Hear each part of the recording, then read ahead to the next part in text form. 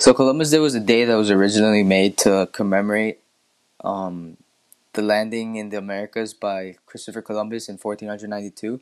But recently, it's caused a lot of controversy as to why it shouldn't be celebrated, because of certain things that I guess were finally taught to us as we got older. But today, I'm gonna be talking about why I think it should be celebrated regardless of what happened. So, what sparks a lot of controversy is people didn't like who Columbus was as a person, certain things he did. But the way I see the celebration is it's a celebration of the discovery of America as a whole, which is an important part in history. Um, and there are a lot of things in history that we learn. We don't necessarily commemorate, but we do learn. And certain people behind the things that happened weren't good people. But at the end of the day, it's still part of history. You can't change the past. Um, so I think Columbus Day is just a day to commemorate the discovery of the land that we live in. On top of seeing it as just the day of the discovery of America as a whole, I see a lot of people that also talk about how they see it as a celebration of Italian American heritage, since um, Columbus was in fact Italian partially.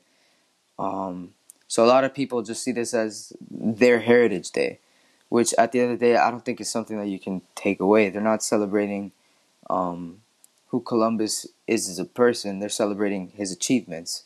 We're not glorifying what he did in the past or certain things that he did while he was in America. We're just celebrating his act of discovering the land that we live in. Like I said, at the end of the day, this is just something that some things in history that you just can't change, and something that I find absurd, which I guess I can kind of connect to this, is that a lot of people nowadays they tend to cancel people, or they like to cancel people, um, and they've done it in the past with like historic figures that obviously died a while ago. An example of this would be people tried canceling Genghis Khan for the amount of people he killed. But at the end of the day, first off, he passed a long, long time ago. And second, it's something in history you can't really change. So I just see it as really absurd to try to cancel someone for something that already happened, especially someone who no longer is living.